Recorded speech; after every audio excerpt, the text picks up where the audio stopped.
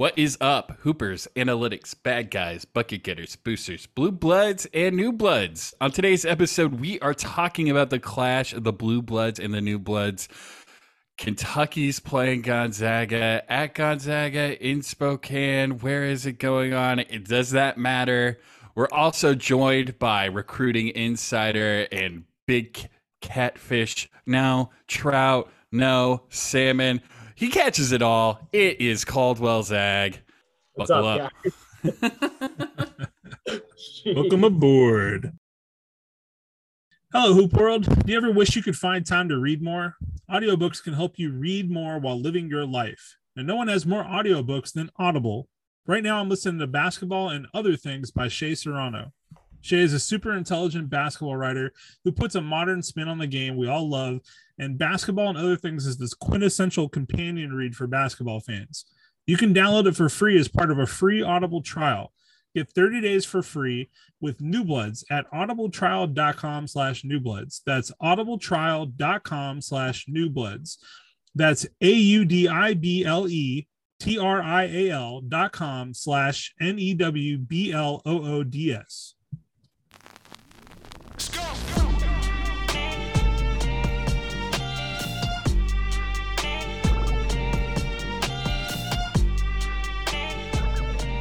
Hello, Hoop World. My name is Tuck Clary. I write for Sleeper Still Fits, Busting Brackets, and hello, Hoop World. And joining me today, enemy number one of Lexington, Kentucky, and the neighboring towns that grace that sweet, sweet bluegrass nation. It is Josh Linke. You know, I'm just happy to be here, sustaining myself off of the tears of Big Blue Nation. Joining us alongside Josh is the fisherman that could tell us all how this whole catfishing with John Calipari worked. It is Caldwell. How are we doing, Caldy? I'm doing great. How are you guys? Thanks for having me. Thanks for coming. So we're going to talk about recruiting. We're going to talk about this basketball game. Let's just get into it, though. Like, what are our initial thoughts? If you haven't heard, Mark Few called in to an Eastern Kentucky flood relief program held at the Rupp Arena that Calipari and his team was running, and offered a deal of a lifetime to John, and agreed to play a home and home with the Kentucky Wildcats. But interesting enough, November 20th, 2022, the first of the back-to-back, is being played in Spokane. And the pitch was it was being played at Gonzaga. Fewy offered up a auction item of seats right behind the bench for the relief program. And then a couple days go by, and we find out, actually, it's not going to be played at the McCarthy Athletic Center. We're going to actually go a mile or so down the road to the Spokane Veterans Memorial Coliseum. I feel like we need to get what's that guy's name from Catfish? Neve. We need to enlist him to come out and figure out what is going on here, because, ultimately, this is not a home and home. We were promised a home and home, and this is not that. Spokane Arena is not where Gonzaga plays basketball when they're in Spokane. Matter of fact, I would say that Spokane Arena is meant for monster truck rallies, arena football, and minor league hockey. It is not meant for premier college basketball. It's also meant for Machine Gun Kelly. It's meant for Scorpion is playing there with Whitesnake. It's for Judas Priest sometimes. Jane's Addiction. Those are all fun events for certain types of people, but I don't feel like Gonzaga basketball people are generally the types that seek out those entertainment pleasures. I could be wrong. There could be some out there who are into those sorts of things. Scorpion rips, dude. I'm sorry. I'll hold you against that. Scorpion is straight fuego. I enjoy a little classic rock in my day. Big Journey guy over here. That being said, I kind of feel like we're being led by MGK and forced to head into Spokane Arena with blinders on. And this is not really what we signed up for. Yeah, and with that, I think ultimately, like, it's interesting who's more upset about this whole process. Josh, I know you and I were pretty vocal in our disappointment in the fact that it's played at the Spokane Arena, and I'm interested in, for lack of a better, the outrage by both Big Blue Nation with the idea that this was orchestrated by John Calipari, because he would never run away from a fight, never run away from a high school gym. Or is the bigger outrage some of Gonzaga's fan base thinking there's a level of entitlement about wanting this game to be played in a 6,000 person arena where there are no general admission tickets, student section, and boosters? It's the only way you get in. So I want to address both of those points because I'll start with the Gonzaga point, because look, I understand the perspective that the average little guy in Spokane does not have access to tickets at McCarthy. I know that that's a thing. It's an ongoing issue that's been out there for years. And when tickets do hit the secondary market, they are generally pretty expensive. That being said, if you think that playing Kentucky at Spokane Arena is going to open up a huge block of cheap tickets for the little guy in Spokane, you are very mistaken. These are going to be snapped up by resellers and hit the secondary market for $500, $600, $700 a piece very quickly. I guarantee you, because I know for a fact last year, the game against Alabama at Climate Pledge Arena in downtown Seattle sold out in less than an hour. This game at Spokane Arena is going to sell out in less time than that, probably 30 minutes. And I guarantee you that a good portion of those tickets are going to hit the secondary market, and they will not be available for Joe and his kids to come out and enjoy a Gonzaga basketball game. If you want to make it easier for the lower middle class or lower class of our society to go to Gonzaga games, then you need to hold buy games at Spokane Arena, where maybe Kent State or so-and-so, you play in front of 12,000 people on those nights instead of Kentucky. This does not open anything up. This is just more of the same, only 12,600 people of the same. Like this does not change the circumstances of Gonzaga's economic status for basketball games. Yeah, and Caldwell, I'm interested in your perspective on the Gonzaga fan base, either being upset that it's not at the MAC or upset that there's like a level of entitlement by folks like me who would far rather have this in a home gym. Oh man, I'm pissed personally about it not being at McCarthy. Like, that's where it should be.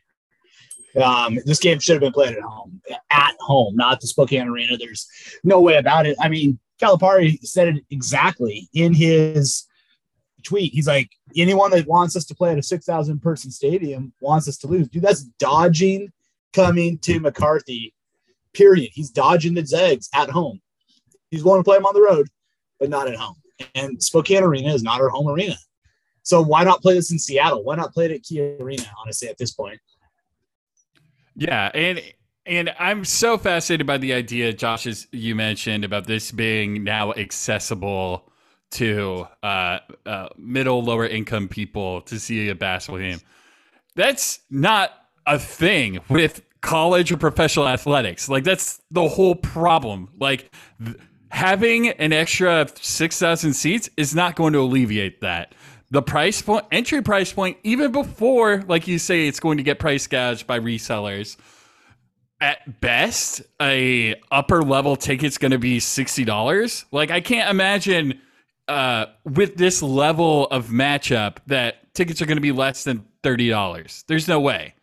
Yeah, I got a text from a friend who was a Zag fan last night, and he was basically telling me that I was soft for thinking that Gonzaga playing at Spokane Arena was a bad thing. That I was being snooty and that I'm too whiny about the whole process. And I just was like, my guy, you're gonna literally pay for plane tickets to fly out to Spokane because you don't live there, and then probably pay a reseller, or if you're lucky enough to win the raffle day one when the tickets pop, to go to this thing. And you are not the one of the people here that people complain about not being able to go to Gonzaga games. You go to Gonzaga games, several of them every single year. So this idea that I never get to see it. You've been to McCarthy. I know you have. Okay, so just stop. Like this idea that it's opening up a block of tickets for lesser disadvantaged folks is bull crap. It just is. You know what it opens up? It opens up about 6,000 tickets for Kentucky fans. I mean, honestly. Yeah, and I guarantee you that Kentucky fans will buy tickets on the reseller market, because there are plenty of Kentucky fans that will make this trip. There's plenty of Kentucky. They're the Yankees. There's Kentucky fans everywhere. They don't even need to travel that far. There are like maybe 5 or 6 Kentucky fans who live in Spokane who get on me all the time when I rail against Kentucky, which I find amazing. But that's the reach of Kentucky basketball. They are everywhere. Yeah, and what also is fascinating to me is as somebody that's been super fortunate, I went to Gonzaga. My parents took me to Gonzaga games when back when it was in the Martin Center, and I have a relationship with this program personally, seeing it blossom. And I've been to a lot of Gonzaga games in the Spokane Arena growing up in Spokane, and let me tell you, yeah, they weren't playing Kentucky, but considering the level of competition and the level of the program as it grew, the environment, not great. All the things that you complain about the McCarthy Athletic Center with people sitting on their hands or being disinterested, yeah, it's not going to be any different at an exhibition game in a random arena. I have not bet the best basketball game I've seen in the Spokane Arena was Kevin Durant against Nick Young in the NCAA tournament, and even that was mid compared to playing at an actual home environment. I think ultimately what we're going to get is what I saw as a child at the Memphis Gonzaga game, which, oh wow, good old John Calipari was the coach of that team. Wonder why they played there that time too, even though they're a Conference USA team. Seeing that game, people were doing the wave during that game. The level of investment was not there, and I think what I question our idea of what community with this team ultimately is. Yes, I think there should be buy games. Yes, I think the McCarthy Athletic Center should have had 1,000 to 2,000 more seats when it was built. I think in buy games and definitely during winter break, open up those student tickets as much as possible to youth basketball leagues for first run to buy tickets when they go on the market. Open it up to just people in the community finding a way to get their tickets in their hands when they're playing a lower level team. Yes, I'm sorry it's not Kentucky, but it's still a Gonzaga basketball game. You're still seeing 7, 8 future NBA to EuroLeague level talent playing every single game. I don't think that basketball games and the basketball environment needs to be based on the accessibility to a community. You know what the ultimate community is for Gonzaga basketball? Gonzaga University. And this is going to sound heavy-handed and a little elitist. And yeah, there's a lot of gripes to make, even about how the students sometimes show up to games. But this is about building a program and building a institution of basketball. And you do that at home. You do that in front of a student section, one of the loudest student sections. ESPN talks about loving coming up and videographing the whole student section, doing Zombie Nation and everything.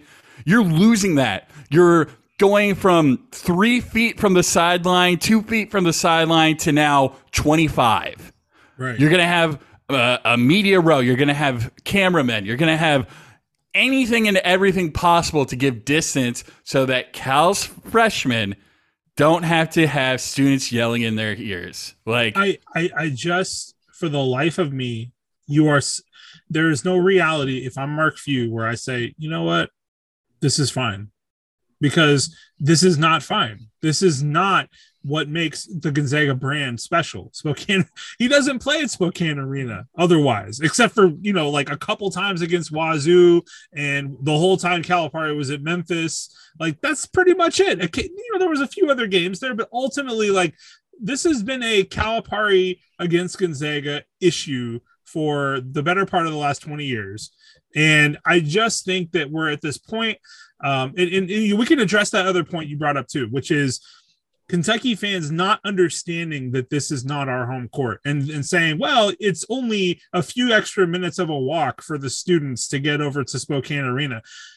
Number one, you have no idea what you're talking about. Stop trying to tell Gonzaga fans what we have the right to be outraged about. Period. You are a fan base that you know, for lack of a better term, it was literally trying to get Calipari fired 2 months ago. Like, literally complaining constantly. I saw hundreds of tweets. Calipari needs to go. It's time to get Calipari out. And now all of a sudden he's God again because he got Mark Few to agree to play at Spokane Arena.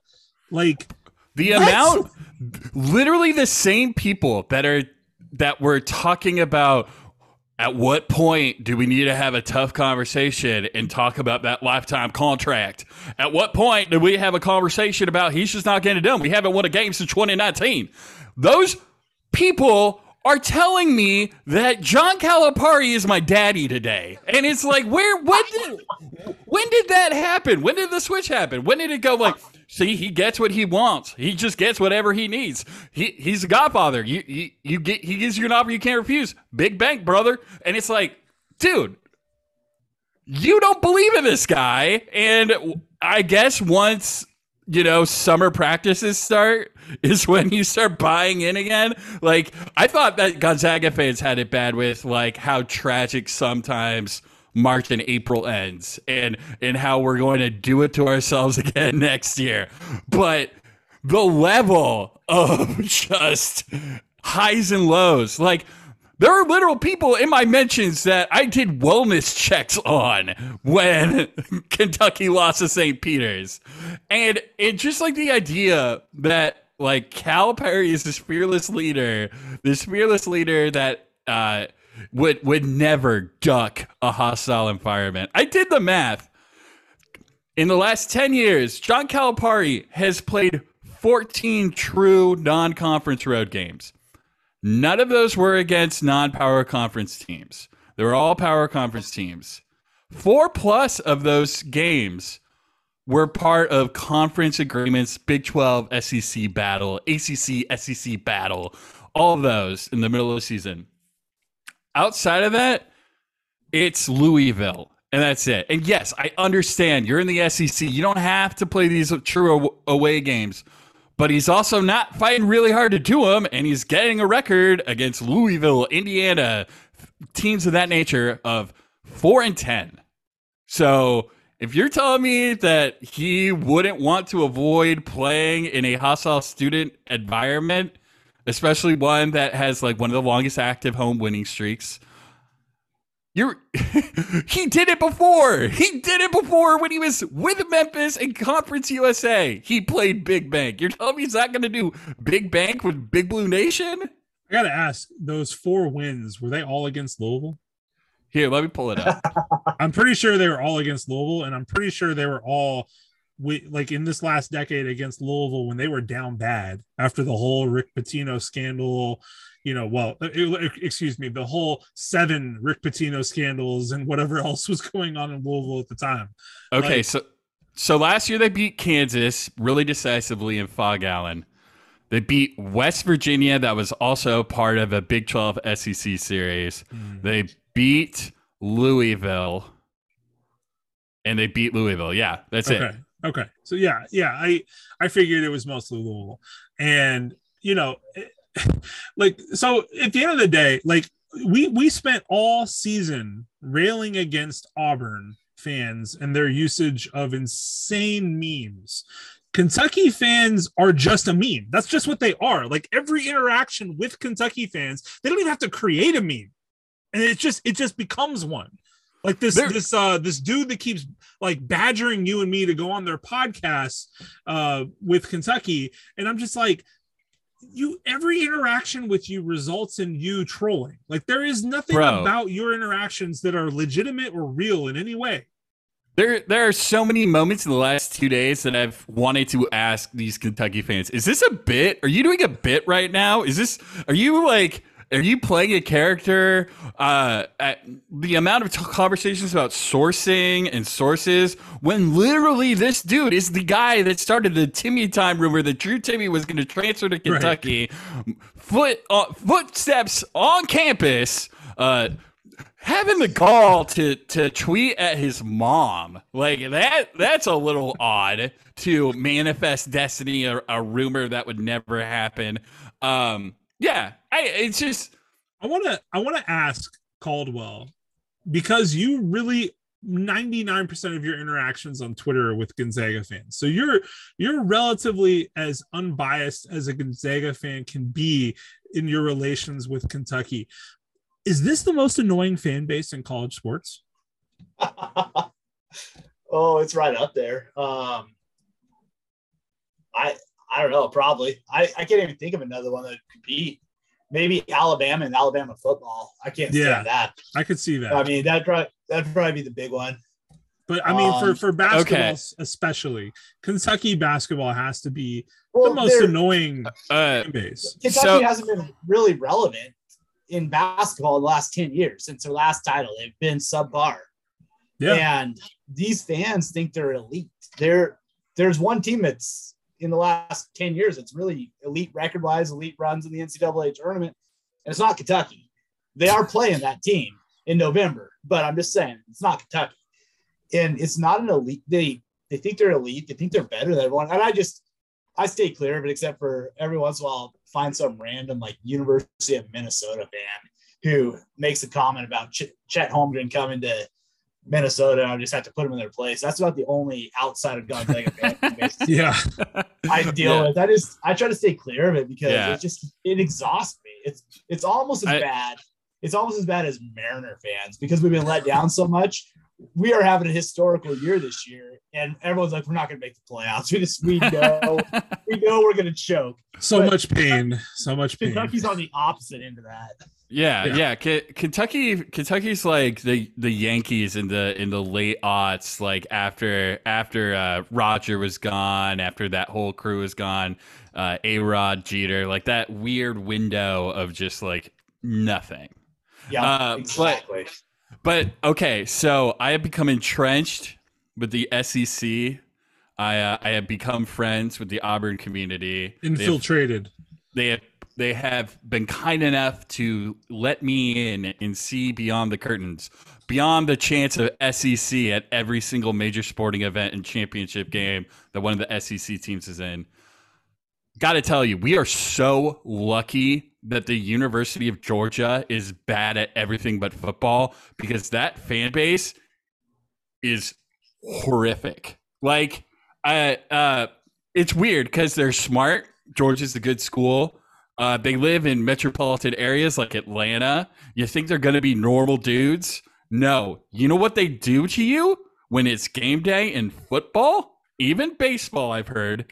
But their basketball team, thank you, Tom Crean, has been, and now Foxy, thank you so much, has been bad enough that we don't have to worry about it. But at football games, on game day, not at football games, anywhere, grocery store, parking lot, wherever you see them, these mofos with Kirby Smart visors will walk up to you and out of nowhere start, they bark. That's their chant. Their chant is barking at you. And that might be a little bit more annoying than. And not just that, but if you're wearing another team's apparel at a Georgia football game, they don't yell slurs or throw things at you. They stick their chests out and big dog you all the way throughout the venue into the parking lot. So SEC in general, mad men, mad women, mad folk.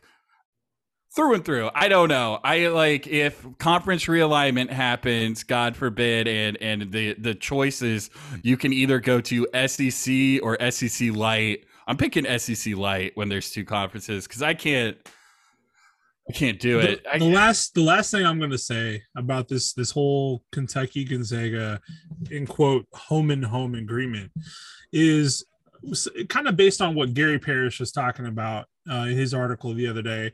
And he said he's like, I am not a Gonzaga fan. I am not rooting for Gonzaga to win this game by any means, but I am rooting for Kentucky to play this game in McCarthy Athletic Center because it is good for college basketball. It's good for everything we hold dear.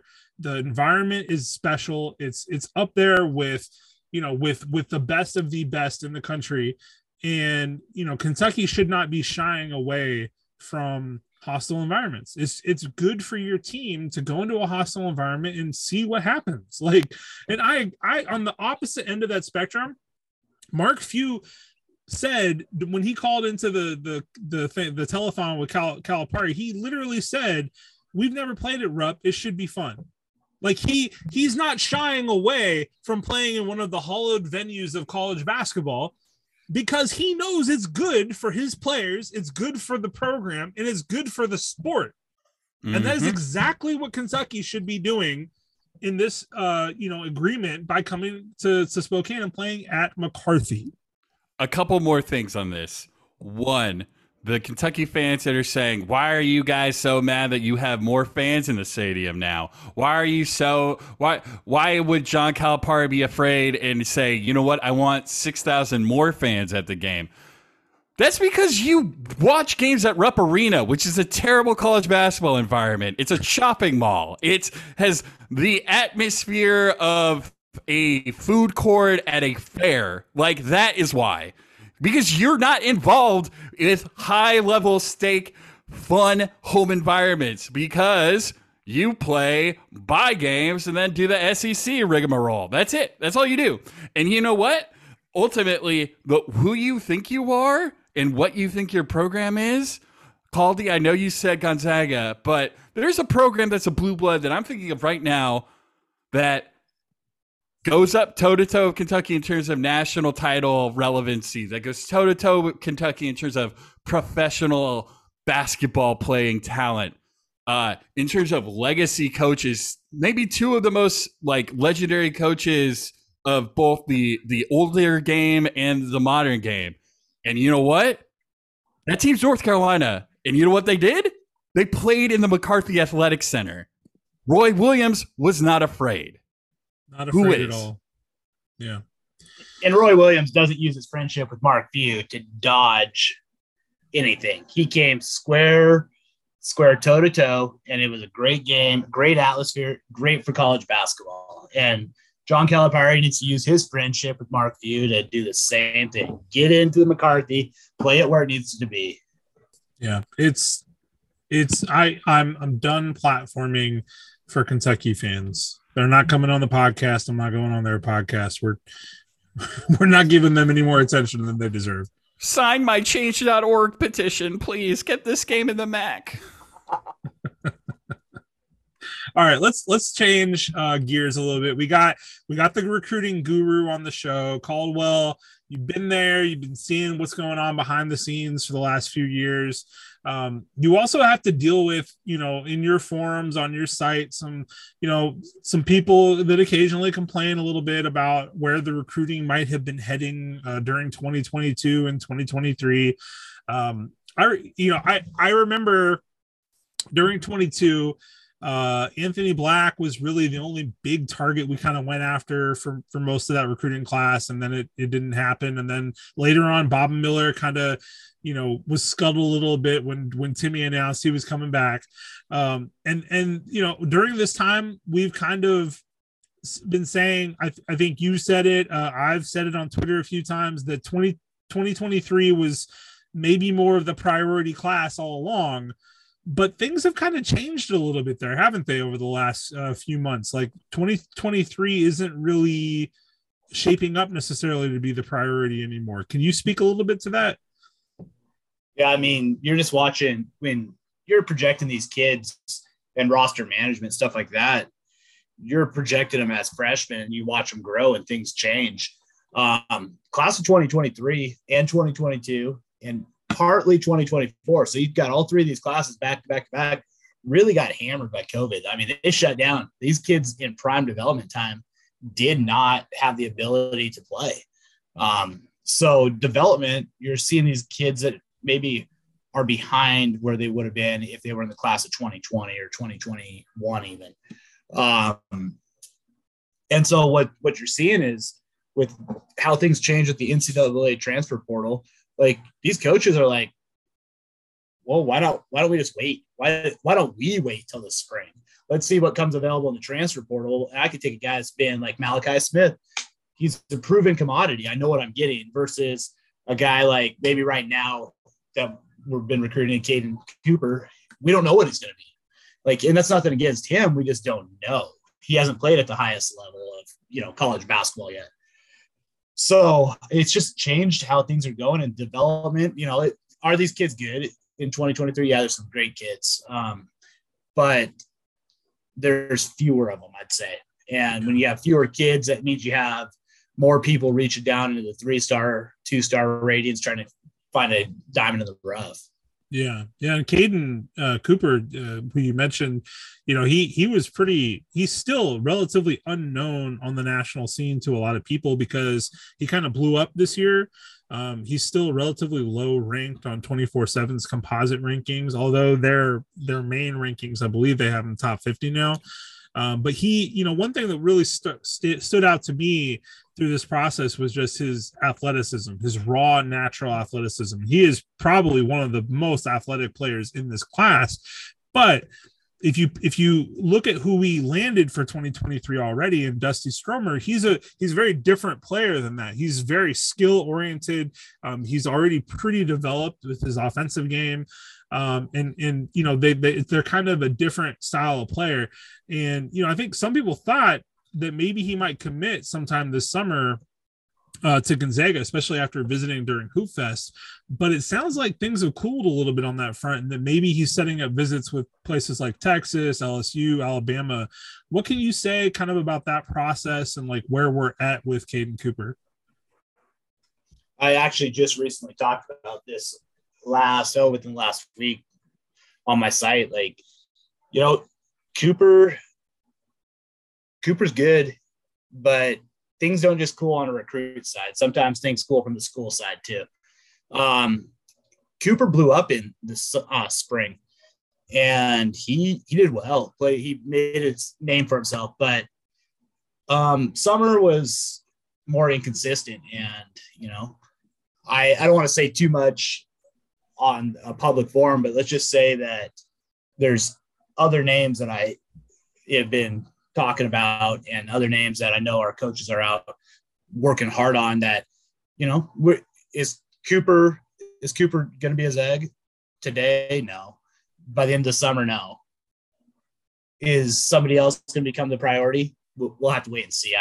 I've been dropping some names and talking about a couple other people that I think people need to really watch out for them. We might have a visitor for craziness in the kennel that, we weren't expecting. Is that Bronny James Jr. or Bryce James Jr. or LeBron James coming back? Or we're bringing the whole family up. Oh, good. We're going to bring them up for the Kentucky game. We have more seats available.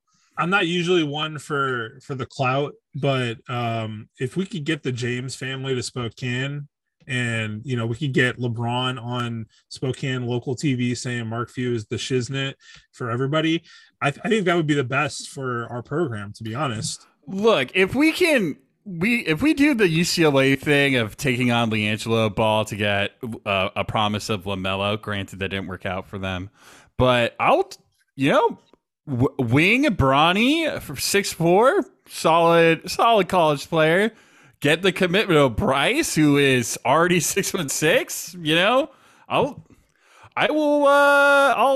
watch Space Jam Legacy as many times as I need for that to happen. Oh, 100%. Space Jam Legacy will be on repeat in my house. My kids will memorize the lines. I will do anything in my power to ensure that the James family is part of Gonzaga Nation. I will say though, the want of Bronny is as realistic as Not even Kentucky playing that game in the McCarthy Athletic Center, but Kentucky playing that game with Drake at the McCarthy Athletic Center. Oh, I thought that's what was happening. I thought Drake was coming. That's what I was told by Kentucky fans. It's part of the deal, I'm sure, right? Yeah, I mean, Drake's got to come to Spokane now, right? Like, wait, you're telling me that's not happening, Tuck? It's not happening until Gonzaga wins the national championship. Then Drake will be a fan of Gonzaga basketball because he's a fan of whoever wins the title last. Right. Okay. So on and so forth. Basically, what needs to happen is Kentucky needs to win, Gonzaga needs to win, and then we can just pass them along like the Stanley Cup. Yeah. Yeah. So 2023, I think that we're going to see, you know, there's some guys that are still out there, and I don't want to get too deep into like naming names and all that, but you know, we've heard of guys like Wesley Yates or Jacob McFarland. You know, obviously Caden Cooper is still a potential possibility, but this class could potentially pivot to being more of a transfer class for Gonzaga again, and maybe even more heavy in the transfer market. I was going to say, I think part of that also comes down to who comes back off, you know, how far do we run? How far of a run do we make? Do we win it all? And we're, you know, now all of a sudden Nolan Hickman, Hunter Salas, all these guys are like, hey, we just won it all. We're testing the market. Do we need one guy, or do we need four guys basically? Or do we need seven? And I you know, it's going to be a huge part of it. And do we need veteran leadership? Do we need these guys that are grad transfers to bring a veteran leadership in? Because, you know, all that's part of roster management and building roster. I think with how the transfer portal works, and it, you know, they kind of tried to put a deadline on it this year to get the Wild West to stop a little bit. But realistically, like, it's still the Wild West, and these kids are, by March, they know where their next school is going to be. They haven't even declared yet. And so you gotta see what's out there. Yeah. I mean, just breaking it down from a simple perspective of what this transfer portal and recruiting season was like, outside of, I don't know, Kalel Weir or even Nick Smith Jr., I don't think there's a single freshman that I would take over like their upside, their potential of what they could be. I don't think there's a single freshman this year that I would take over Malachi at all. Exactly. Like ultimately, like that's the biggest recruit that Gonzaga could have landed. Ultimately, who would have a bigger impact this season, Malachi Smith or Anthony Black? I think it's pretty obvious. You know, it's we've talked about this a little bit on previous episodes too, but Malachi Smith is already so highly skilled and developed. We don't get transfers always that come in and are already at that level. You know, Admont Gilder, Ryan Woolridge, even going back to like guys like Aaron Cook, and you know, you name it, on down the list. And a lot of these guys had to like grow and jump up a step when they got to Gonzaga. We were talking about, you know, are they going to be able to shoot at that higher clip from three? Rasir Bolton, same thing. And, you know, with Malachi, he's already there. So like if we see just maintained where he's been at when he was with Chattanooga, like that's a win. And, you know, ultimately, I think it just speaks to where we're at as a program, that we can add a guy like Malachi to an already established group and say, just roll. Like, you know, this is going to be a really interesting guard lineup to watch develop as the year progresses. And I'm just really intrigued by how Malachi, Rasir, and Nolan and Dom are all going to work together, and Hunter in that backcourt. And Julian and yeah. I mean, the list just goes on. Like, it's so much depth. And you look at that depth, you know, with the guards this year, and, you know, even add Julian in there for the 1 through 3, 1 through 4. That's what we have next year too with the big guys. I mean, that's hoping that Ben Gregg keeps developing and Caden Perry keeps developing, but then we got Efton Reed, who I imagine he's a 2 to 3 years, you know, Gonzaga guy. And there's a 5-star recruit. I mean, we got him in the transfer portal. We didn't get him through high school, you know, and I could think of very few 5-star guys that went to LSU in this case, but another school and then transferred that I'd rather have than Afton Reed, man. The potential, the sky's the limit there. We didn't get him in high school. So I think just how it all works, and with the one-time transfer rule being in place and all that, like, I think you're going to see, heck, just throw out a name we've talked about. Anthony Black goes to Arkansas. Well, they have 47 people on scholarship, and he's number 45 out of the 47. So he might not get much playing time. Does he transfer at the end of the year if he doesn't blow up? And now there's a guy like him, a 5-star guy. I'm not saying Gonzaga is going back in that, going back there, but stuff like that's potential. Yeah. I think, another interesting point about this too is that it does kind of start to set up things a little bit for Gonzaga to dip back into the standard recruiting market for 2024 and 2025. There's a kid over at Liberty High School in Las Vegas, Deaton Thomas, or DJ Thomas Jr. He plays at the same school that Julian Strother played at, same AAU program that Dom Harris played at. And his recruitment this summer has really picked up. And he got a direct offer from Coach Few recently, according to 24/7 Sports. What can you say a little bit about what DJ Thomas might bring as a point guard in that 2024 class? No, DJ Thomas, he's a really skilled kid. I like his game. He's a little smaller than the other point guards we've been recruiting, but other than that, he's a great on-ball point guard, and that's something that, what happens, we have a great on-ball point guard like Nimhart last year, it opens up our offense in so many ways. I think the connections we have with his high school program and AAU program are going to go a long ways. I think one thing people don't understand fully in recruiting is that a lot of these recruiting visits, a lot of these recruiting, activities start with those AAU coaches. They start with those high school coaches. It's not starting with calling up, the family and being like, hey, how are you? Because we go through somebody else and say, is there any interest? And then if there's interest, then we reach out and then the whole process starts. But yeah, I think DJ Thomas is definitely one to keep an eye on. He's good. He really played well this summer. He played well in front of our coaching staff a few times too. Yeah. Another guy that we recently offered was Carter Bryant out of Fountain Valley, California. He's like a 6'6" wing, top 30 player in the country for 2024. I think he's a really interesting prospect as well. Can you say anything about where you've seen his game or where we might be at with him? Oh, I love Carter. Like, he's probably the one guy in 2024 that he's the one I'd bank, not saying this is just me personally, not coming from anything else.